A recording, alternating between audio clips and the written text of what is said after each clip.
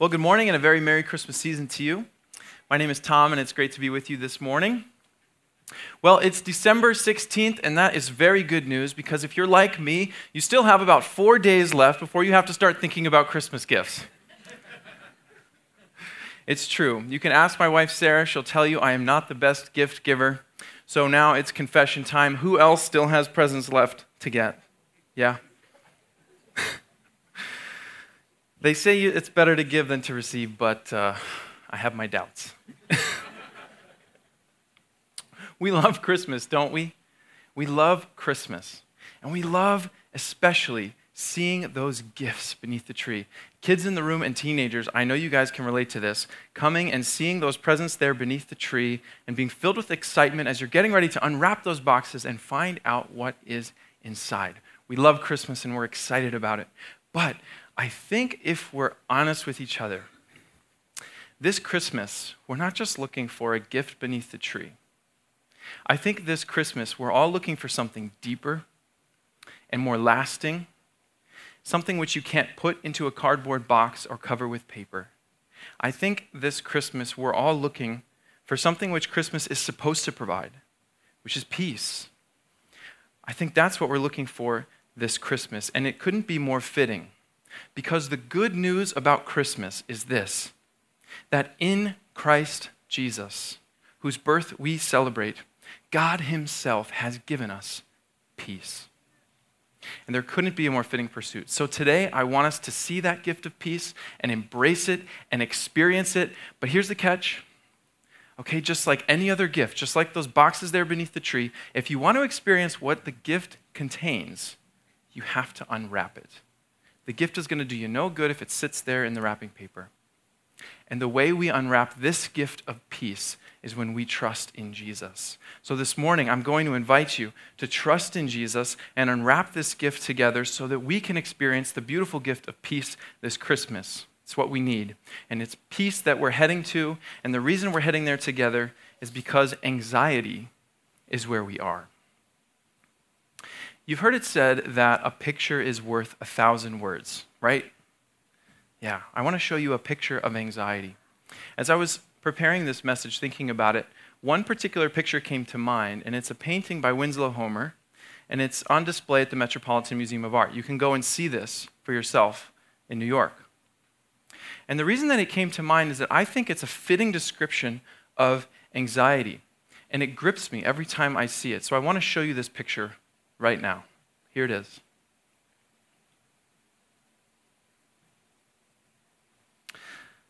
A picture really is worth 1,000 words, right?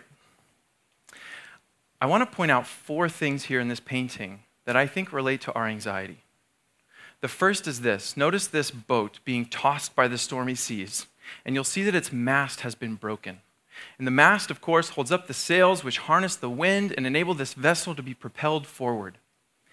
And when you struggle with anxiety, the fears that you have, those questions, those what ifs, the uncertainties in your life, maybe it's that the market would tumble, or maybe your job is at risk, or maybe it's a test result that you don't want to see, or maybe it's what he or she might post about you online. Whatever those what ifs are that cause you to feel anxiety, they can leave you paralyzed, unable to take action. And so just like this boat in the painting, you've lost your source of propulsion. That's the first thing. And here's the second. Notice that this vessel's rudder has been ripped off by the storm. It's gone. And you don't have to be an avid sailor, as some of you are, to know that without a rudder, the boat has no way of steering itself in the way it wishes to go. It's directionless. And when you struggle with anxiety, the fears of what's going on out there can make it so that even if you could take action, you wouldn't know which direction to go, and so you feel directionless. The third thing I want you to notice is the sailor himself. He's been strained by the storm. He's desperate for peace, yet he's imperiled by persistent threats all around him. Notice the wind and the waves, and by the way, the sharks. Ugh. He just had to put sharks in there, right? Like, could it get any worse? But when you struggle with anxiety, the fears and the questions can take away anything which gives you a source of security. And when you don't have that, you have no peace. The fourth thing is this: he is alone. But take a look on the horizon, and you see that ship off there in the distance, and you might think for a brief moment that there's a glimmer of hope. But then notice his gaze in the opposite direction. It seems to me that there's no possible way these two vessels will see one another, leaving him completely alone to face the perils of the sea, and the storm rages on. And if you are in anxiety, if you struggle with anxiety and you've tried everything, and still it persists, and you have no peace, and you feel just like this sailor, alone and hopeless, then your storm rages on. And I know I don't have to tell us that right now in 2018 in our society, the storm of anxiety rages on. It's what we experience. But what we need to experience as people is deliverance from anxiety into peace. And so to help us see and embrace and experience this gift of peace, all through this month of December, we've been looking at one particular text from the Bible. It's from the book of Isaiah. And it's there that we see this beautiful gift of peace unfolded for us. Very quickly, a little bit of background about Isaiah. He was a Jewish prophet. He was writing centuries before Jesus' birth. And when we read his text and some of the historical background of the day, we see that the people then were no strangers to anxiety. They dealt with political strife. The threat of violence was ever present. There was also great religious conflict in that time. So we can say with certainty that just as we experience anxiety today, they would have experienced it back then. And so it's in that setting that the prophet Isaiah communicates what God has revealed to him that one day. Amidst all of this anxiety, what he calls their gloom and their anguish, it's like they're living in darkness. It's amidst that very darkness that they have seen a great light, and that light is the beautiful promise of peace. And he reveals it just like this. This is Isaiah chapter 9, verse 6. For a child has been born for us, a son given to us. Authority rests upon his shoulders, and he is named Wonderful Counselor, Mighty God, Everlasting Father, Prince of Peace. God's answer to the people, to their fears and to the risks and to the uncertainty, to the gloom and the anguish and the darkness is this child. It's a son. And what Christians believe is that this son is Jesus. So far in this series, we've seen how Jesus can be called Wonderful Counselor, and how when we trust in his wonderful counsel for us, he leads us in his path, and in that way we can experience peace.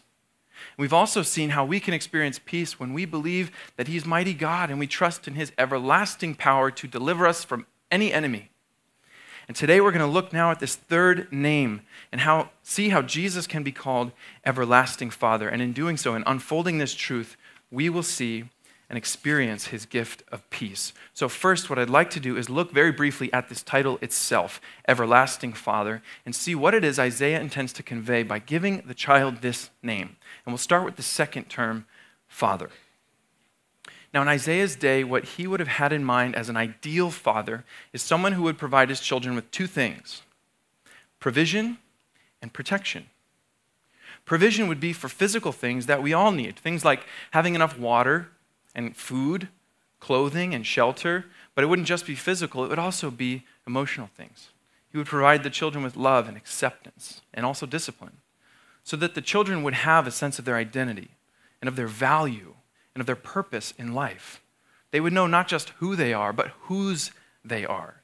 And in this way, the children would have in their father a good provider. But the father wouldn't just be provider, he would also be protector. And he would ensure his children's physical protection from all kinds of outside threats and give them the sort of safety that they need to be at peace. And so this image of a benevolent provider and protector is what Isaiah would have had in mind as the ideal father in his day. Now let's look at the first term, which is everlasting. And the meaning of this word is just what we might assume. It means forever. It means something which is everlasting is beyond the boundaries of time. Something which is everlasting goes on and it never ends. It's everlasting. And this term, everlasting, is absolutely critical to our understanding of who this child would be for one reason. And I want to share this with gentleness and with grace and with no judgment at all, for I myself am a father of two. I want to share this. This is the reason why everlasting is so critical to understanding who the child would be. And it's that fathers are not everlasting. Fathers fail. Fathers leave. Fathers can wound. And even the very best father on earth will one day pass away. Not a single one could ever be called everlasting. And so it's for this reason why this term is so critical. It's because this promised son and his provision and protection for his children will never end. He will be an everlasting father. And it's because of this that his children don't ever have to fear that he will leave, or that he will fail, or that he will wound, or that he will pass away. He won't, because his everlasting provision and protection will be forever. And that gives peace. So that is exactly why we can say with confidence that Christ Jesus is Isaiah's promised son. It's because just like an everlasting father, Jesus provides for and protects his children whom he dearly loves. Think about Jesus' life with me for a minute, just a minute, and what he provides. He provided healing for the sick.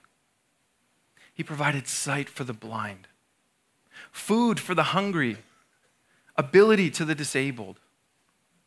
He provided love to the lonely and acceptance to the outcast. He provided forgiveness to the sinner and grace to the guilty. Take a look at Jesus' life, and these are some of the things you will discover about him. Please take some time to read about his life in the 4 Gospels. It would be so good for you to do that. This morning, we can't do that together. It would take hours, if not days. But what we will do is we'll look at just one story together, which I think so beautifully illustrates this. Beautifully illustrates how he provides for and protects his children, leading them from anxiety into peace. And it's a story of Jesus calming a storm. Look with me now at Mark chapter 4, starting at verse 35.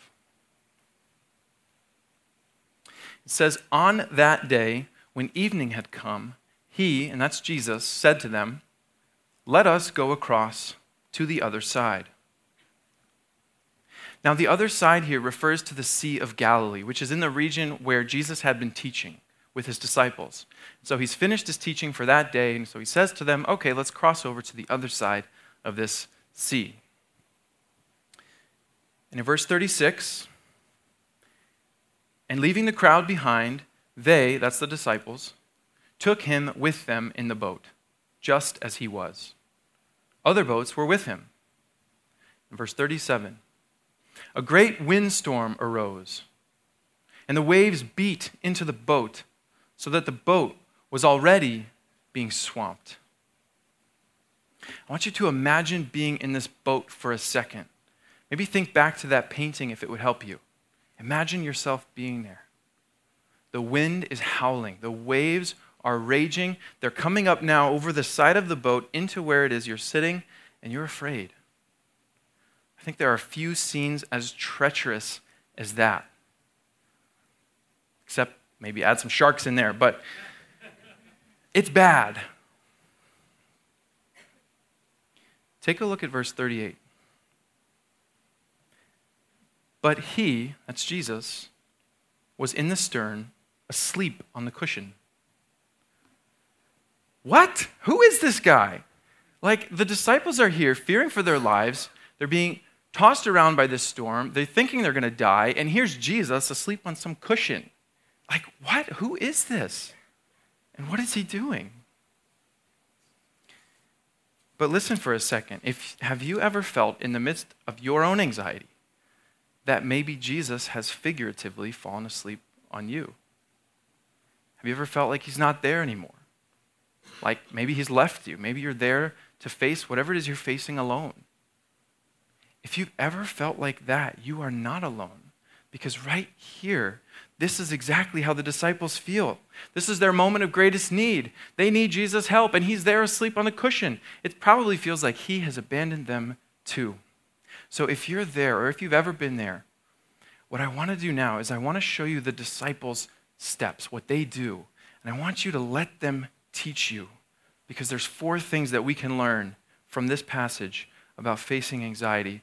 And this is the first thing they do. Continuing in verse 38. And they woke him up. The first thing they did is they remembered that Jesus was with them. Even though the wind and the waves and the sea was raging, and there was chaos all around them, and they were afraid, Jesus was with them, their teacher, the man whom they had seen teach with an authority unlike any other man. But not only that, he had also performed miracles, which they themselves had witnessed. They'd seen his power. This man was not away from them. He was with them right there in the storm. And so this is the first thing for you. If you're in that storm, remember Jesus is with you. It may not feel like it. The storm may be raging in your own life, but you are not alone, and you don't have to fear, because Jesus promises his followers to be with them forever. That's the first thing. You're not alone. Let's see what they do next. And they woke him up and said to him, "Teacher, do you not care that we're perishing?" And the second thing they did is they spoke to Jesus. Now, we might read this and see sarcasm in it. Don't you care if we die? But we have to remember, this is said in absolute desperation. They're fearing for their lives. This is not sarcasm. This is their way of saying, Jesus, do something. Help us. Rescue us. And if you're there in that place of anxiety, then this is the second thing for you. Ask Jesus to rescue you. In your heart, pray to Jesus today even and say, Jesus, I'm struggling. I'm afraid. I'm gripped by this anxiety and it's killing me. It's robbing me of all peace. Please come and rescue me from this. Please give me your peace. And if you are in that place of anxiety today, then this is exactly what you should do. And I'll tell you why you should do it. I'll tell you why. This is the truth. Please hear this. The truth is, our anxiety comes when we make the mistake of believing that we are solely responsible for our own provision and protection. Let me say that again. The truth is that our anxiety comes when we make the mistake of believing that we are solely responsible for our own provision and protection. When we believe that, and we go to all kinds of other things to give us some kind of relief, but they never work, as long as we keep believing that, our anxiety will persist. But when you go to Jesus in prayer and ask him and ask his help for deliverance, and this is the third thing for us today, trust that he hears us. He will answer. Ask him to rescue you and trust that he hears you. Remember, friends, Jesus is an everlasting Father whose care and love and provision for and protection for his children never ends. Parents, there's a lot of you here, right? A lot of parents in the room. You love your children. If they come to you and ask you for help, you're not going to ignore them. You're not going to not listen. No, you love them. You want to help them. Some of you will recognize this as Jesus' conversation with some parents. And he says to them, which of you, if your son asked for bread, would give him a stone? Or if he asked for a fish, would give him a serpent? That's ridiculous. If your kid asks for bread, you're never going to give him a rock. If they ask you for some fish, you're never going to give them a snake. It's dangerous. Why would you do that? It would be like, those of you with young kids, it would be like your kids coming to you and saying, Mom and Dad, I would really love some steamed vegetables. And you're like, no, eat your French fries. You would never do that. Jesus says, if you then know how to give good gifts to your children, how much more will your Father who is in heaven give good things to those who ask him? Ask him. So we can trust that when we cry out to Jesus in prayer and ask him to rescue us, he hears us. So remember, Jesus is with you. Ask him to rescue you. Trust that he hears you. And then this is the fourth thing, believe in his power to save you. Take a look at verse 39. He woke up and rebuked the wind and said to the sea, peace, be still. Then the wind ceased and there was a dead calm. He said to them, why are you afraid? Have you still no faith?" And they were filled with great awe and said to one another, "Who then is this, that even the wind and the sea obey him?" To be delivered from anxiety into peace, we must trust and believe in our hearts that Jesus has the power to do it, to give us that peace. And I think we can, in fact, believe and trust in that very thing, his power to rescue us, because of the answer to this question that the disciples have just asked. Who is this? Who is this Jesus?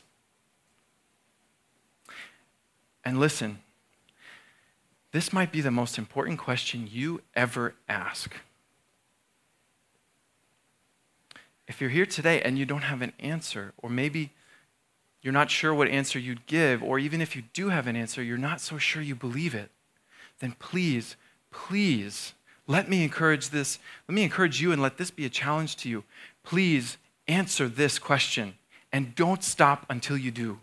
I believe in my heart this is the most important question you'll ever ask. Who is this? Who is Jesus? And the disciples ask it here because they're not sure. They don't know. At this point, Jesus hadn't yet revealed his full identity to his disciples, so they weren't sure. But they can see his power and they can say, surely this is no ordinary man. And so they ask the question, who is this? Well, the good news for us is that later on, he would tell them. He would reveal to them who he truly was. And we're going to look at that conversation now in John chapter 14. And in this conversation, Jesus explains to his disciples that his time with them is coming to an end. He's going to leave. He's going to go back to his Father in heaven. He's going to prepare a place for them, but not to worry because he's coming back. And he will come back and take them with him. And so what he says next, he says because they've been with him for a long time, they've seen his teaching, he says to them, "You know the way to the place where I am going." And one of the disciples, Thomas, is like, "Lord, we don't know the way. How can we know the way?" And then what Jesus says in response to this question is absolutely revolutionary. It shakes the foundations of every world religion, of every philosophy, of every human attempt to understand and make sense of what all of this is about. It's revolutionary. This is what he says in response to that question. John 14, verse 6, Jesus said to him, "I am the way, and the truth, and the life. No one comes to the Father except through me." He says, "I am the Father. I am the way to the Father." He says, if you're looking for another way to God, you're not going to find it.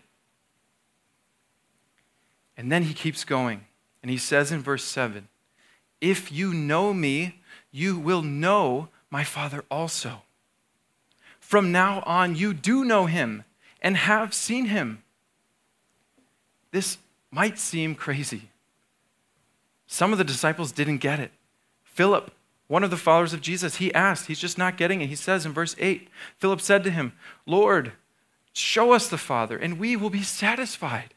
Just show him to us, and that will be enough for us." You can almost hear Jesus saying, "Oh, Philip, haven't you seen my provision for you? Haven't you seen my protection for you? Haven't you seen my love and care for you? Haven't you seen my power to save you? Philip, haven't you seen who I am?" And here's what he says in verse 9. Jesus said to him, "Have I been with you all this time, Philip, and you still do not know me? Whoever has seen me has seen the Father. How can you say, 'Show us the Father'? Do you not believe that I am in the Father and the Father is in me? The words that I say to you, I do not speak on my own, but the Father who dwells in me does his works. Believe in me that I am in the Father and the Father is in me. But if you do not, then believe me because of the works themselves." I want to recap just a little bit because he has just said some absolutely remarkable things. He said, if you know me, you will know my Father also. He said, from now on, you do know him and have seen him. And then he said, whoever has seen me has seen the Father. And then he said, I am in the Father, and the Father is in me. Do you see it? What Christians believe about Jesus, who he really is, the answer to this essential question is that Jesus was not just a man. He was not just the baby boy born in the manger at Christmas time. No, he was in fact Emmanuel, which means God is with us, as we've just sung.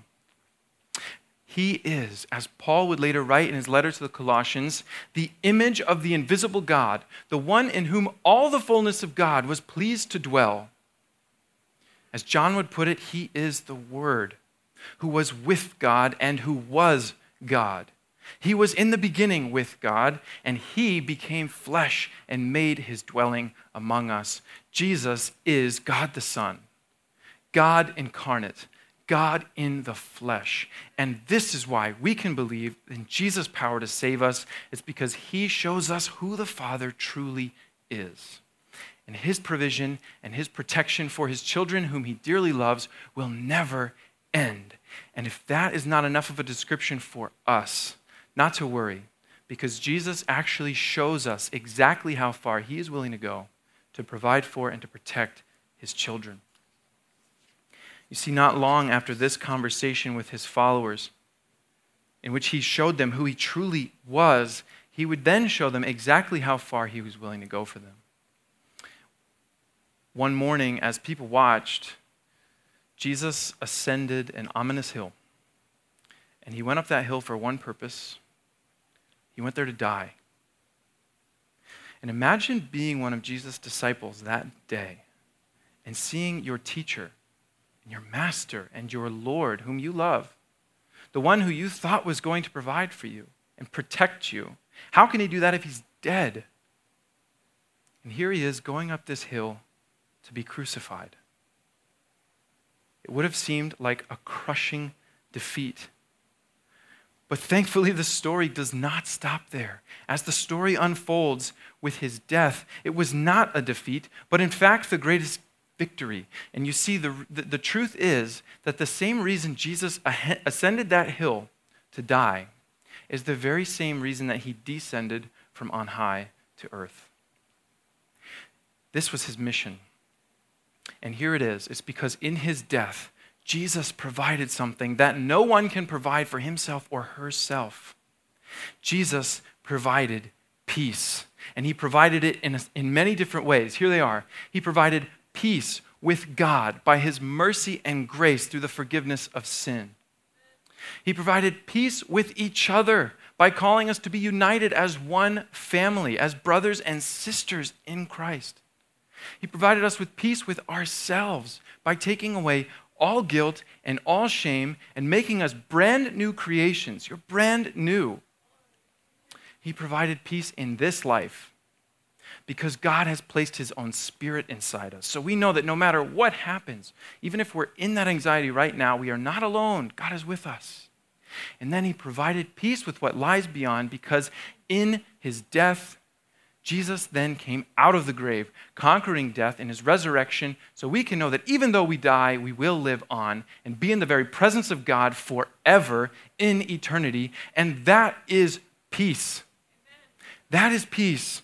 And this is the provision and protection of Jesus Christ the Lord. This is how he shows us how far, as everlasting Father, he is willing to go for us. Trust in Jesus, and he provides peace.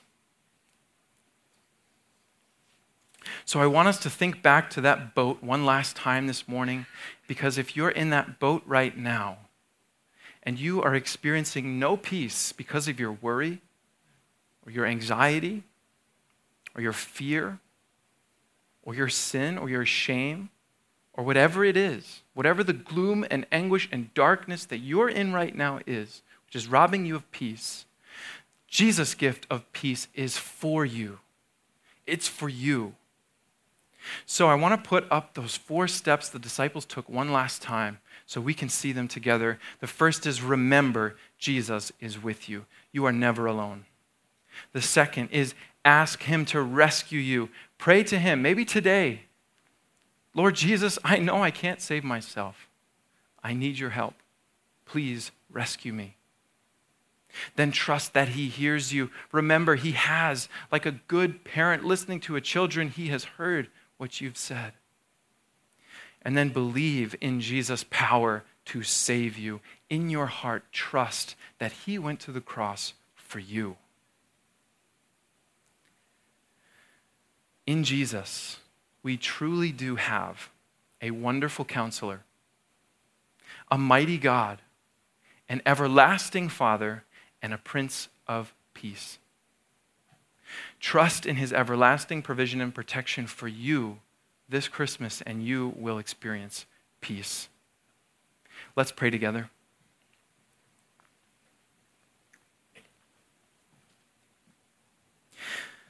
God, first and foremost, we want to just thank you. We want to thank you for who you are. We want to give you our praise. We want to give you glory. We thank you for this opportunity to gather and worship. Lord, I pray that wherever we are and whatever anxiety we face, that you would help us trust in Jesus' everlasting provision and protection for us, to open this gift of peace and to experience it in a new way this Christmas.